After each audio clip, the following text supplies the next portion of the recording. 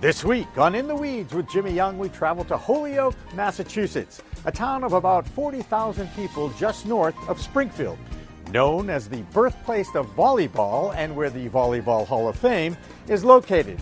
It's also where Alex Morse is mayor. At age 22, he was one of the youngest ever elected to public office. Now about to turn 30, 8 years later, he's embracing the cannabis industry in his town, hoping to use the tax revenue to revive this former mill town just north of Springfield. He also joins me next on In the Weeds with Jimmy Young. Hi everyone, welcome to a very special edition of In the Weeds with Jimmy Young. We are here on location in Holyoke, Massachusetts, actually in the office of the mayor of Holyoke, Massachusetts, Alex Morse, and I'll be introducing you to him in just a moment. But a reminder, this podcast, once again, is available on iTunes, iHeartRadio, Audio Boom, and of course a video recording is being made for distribution on theweedtube.com. CLNSmedia.com is our flagship website of the Cannabis Multimedia Network, and we are very, very happy to be in Holyoke, Massachusetts, bringing this to you. As always, In the Weeds is sponsored and supported by the Revolutionary Clinics, now with 2 locations in the greater Boston area, one on 110 Fawcett Street in Cambridge in the Fresh Pond area, and the other at 67 Broadway in Somerville. Revolutionary Clinics, as you know, that's where the patient comes first, and they have some of the best and most educated patient advocates that I've met in any dispensary in Massachusetts. And just so you want to get to know maybe one of these patient advocates a little bit better, here's Sarah telling us a little bit about why she loves what she does. It's the best job in the world. So I was fortunate enough to get to be a teacher and a social worker before this. And there is nothing like having patients come back and say, I feel better. There's nothing better than getting to relate to your patients on the bad days and be there on the good. Being a patient advocate is a very special position because you are a pharmacist, you also get to work with the general public, and we're dealing with sick and scared people. Medical cannabis, adult use is great. Medical cannabis is a gift, and getting to work in this field is an absolute honor.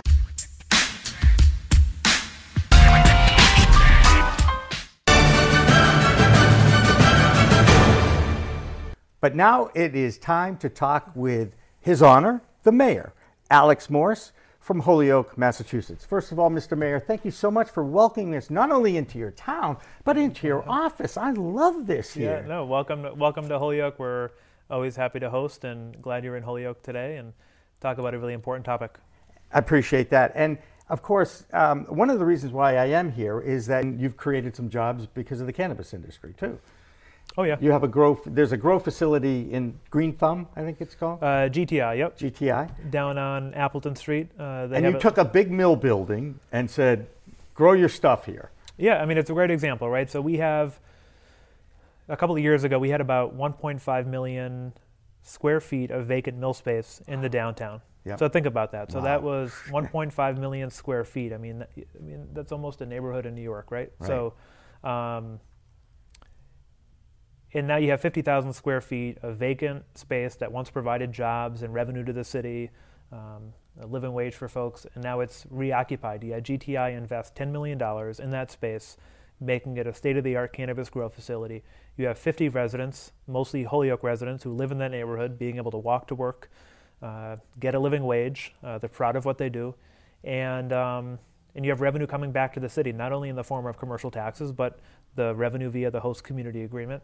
And so it's a win-win, right? And it fits into the neighborhood. They are good corporate citizens, and they're looking to continue investing in our community. And that's just one 50,000 square foot facility. Right now we have 7 companies that have been approved locally for a special permit. We have 13 companies that I've executed a host community agreement with.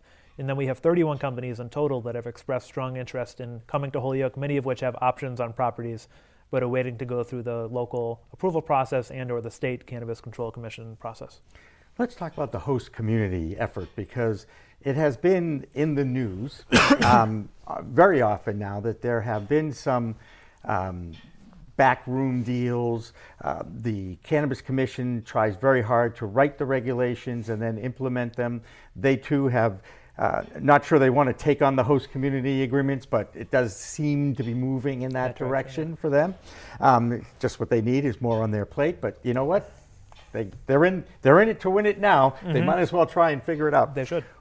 Why do you think there is so much resistance to having it in my backyard after question 4 had passed?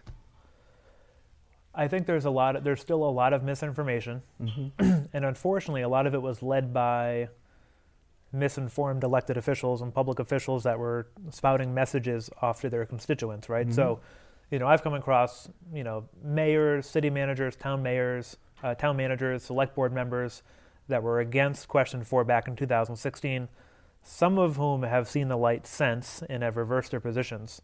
You have West Springfield, which borders Holyoke, for example. Their mayor was against question 4 in 2016, but I presume had meetings with a number of companies and learned about the benefits economically in particular to his community, and then had proposed regulating it, despite the fact that the majority of West Springfield voters in 2016 voted against it. And so in those communities where a majority of voters voted against legalization, the city council now could ban recreational cannabis altogether. And so that's what the council ended up doing against the recommendation of the mayor. And so I give him credit for reversing his position and for trying to educate the council and the people of West Springfield. But at the end of the day, West Springfield Council decided to ban it altogether. Selfishly, when we're looking at Holyoke and trying to attract as many cannabis companies as possible, it's good news. But I happen to believe that every resident of Massachusetts should have equitable, accessible access to the industry, to a dispensary. And you shouldn't have to travel, hundreds of miles to get to a dispensary. There are people in every community that voted yes. It's legal.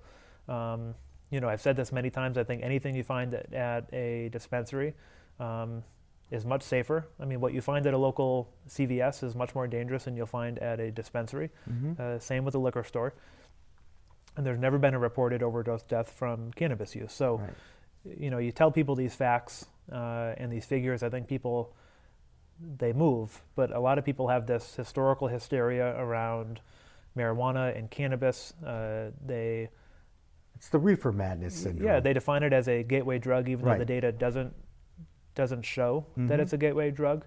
The biggest gateway drug, again, that we have are those things we find at our pharmacies, are opiates, and I think that's well proven. That doctors prescribe. Yes, and then you look at states like Colorado and those states that actually had medicinal marijuana, you've seen that overdose deaths have actually declined and opiate abuse has actually declined. I mean, people are actually using cannabis to get off of heroin and painkillers and everything else. So, I mean, it's a win medically, it's a win for the community. And anyone that's against cannabis use, doesn't want to personally use, wants to make sure we protect our young people, which we should be doing, should be in favor of a tax and regulated system because it makes it safer as well. Another thing in that question 4 and the law that's in place is a social initiative where the people who have paid a price by going to prison for minimal amounts of cannabis on their possession over the years should be given an opportunity to come in and get into the business. But as you know, in Massachusetts, it has really been the success, and the rollout of the medicinal program has been big money. Investors have got to come in. I mean, I have a friend who owns a dispensary, and it cost him millions of dollars just to open the door, because he had to go through all the lawyers and the filling out the forms and making sure everything was in order, and then the inspections, and everything's under one roof. It's awesome. But he was in debt for quite a few $1 million before he even sold one pre-roll, as it were. Is that social action? Is it working? It does seem to be one of those sticking points that hasn't happened yet. Yeah, I would say it's not working yet. And if the state and the commission want to be serious about equity, there needs to be real money put up by the state, by the Cannabis Control Commission, that's providing both technical assistance and grants and funding to actually start up these businesses.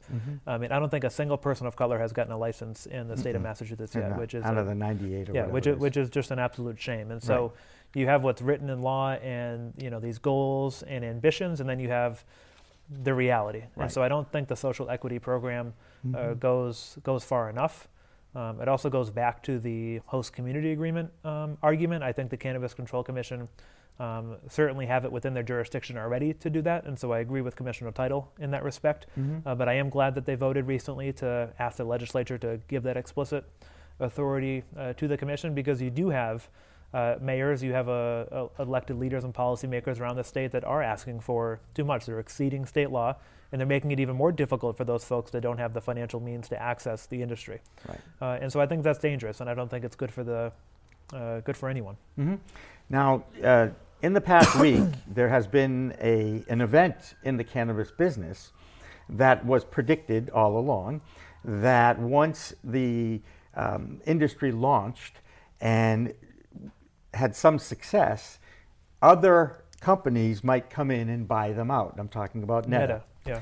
And sure enough, another group that has dispensaries on the West Coast, and I think they're out of Georgia, is where their base is, comes in, offers Netta a whole boatload of money. But we don't know how much money, right? No, I have not heard. Yeah. Do you know? No, they said that they... Lots. That's what I figured. Someone's making a lot of money. Right, and I hope that there's some kind of a trickle-down effect to this, but because the same people will be operating the business that have really done a lot of sweat equity just to get this thing launched. So I think that's a good thing. Certainly a business decision like that. Do you see that? Is that going to be a trend? Are we going to see more of that, do you think? More out-of-state people coming in and buying out the people who started it in-state? I think so. So it's not surprising what happened in Northampton with Netta. I think it was surprising with how quickly it happened, right? So, I mean, people saw that. And I mean, they opened November 20th for rec, and it's January, and they've sold, right? Yeah, it's happened very quickly, much quicker than I and others expected. I think we'll continue to see it. It's not only that they're coming in and buying companies after. I mean, even in Holyoke's case, I mean, GTI is a national company. I mean, granted, I'm thankful that a company that was organized and legitimate and knew how to enter the industry was the first company to go through the process, because it helped set the tone here with our city council, our legislative branch, that there is a good way to do this that's professional. It helped us get the business community on board, the Chamber of Commerce, to see this more as a business and industry. And so that helps set the tone. But again, how do we be more explicit about making sure there's licenses, that there's funding, that there's technical assistance for those companies that are based here in Massachusetts, started by Massachusetts residents, and are benefiting our community locally? Yeah, and we're starting to see it. I don't know, is there any recreational licensees up in the Holyoke area? Are we looking at any retail operations going to open at any time? Yeah, so we have 4 recreational dispensaries that have been approved by the city council for a special permit, have gone through site plan review. And so all of them, as far as I'm concerned, are still going through the state licensing process. So we expect and we hope that there's at least a couple open in 2019. And we expect to see a number of more grow facilities as well. Frustration about the slow rollout of this, or is it more that the governor of our Commonwealth wanted it this way? He really wanted us, the Commonwealth of Massachusetts, to crawl before they walk, before they run. Have you seen that? Do you agree with that, or do you see that the Cannabis Commission is doing the best job they can, considering they're writing all these regulations from scratch? I think the Cannabis Commission is doing the best they can with the restrictions and the political pressure that has been put on them by the governor and other elected officials. I do think it was unfortunate that a handful of state legislators, after legalization passed, voted in informal session to delay implementation by several months. I thought that was ridiculous.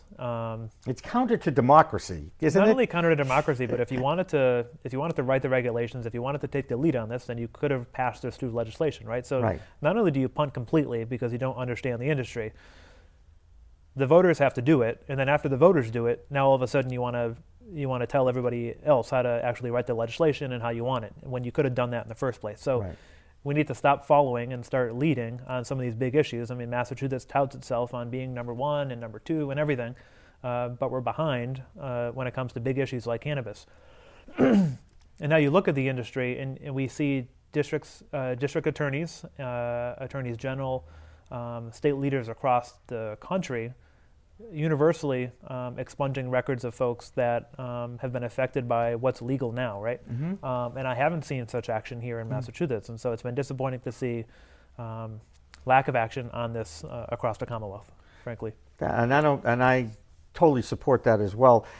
Let's talk nationally for a minute, because I read a dozen newsletters every day of the various media that we probably, most pro-cannabis people will read and get up to speed on what's going on around the country.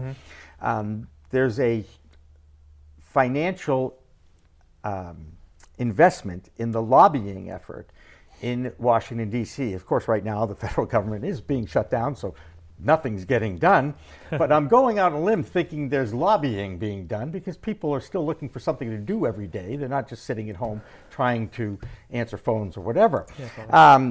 Do you see, over the next 6 months, I'm going to say 6 months, an opportunity to reschedule cannabis before it is descheduled?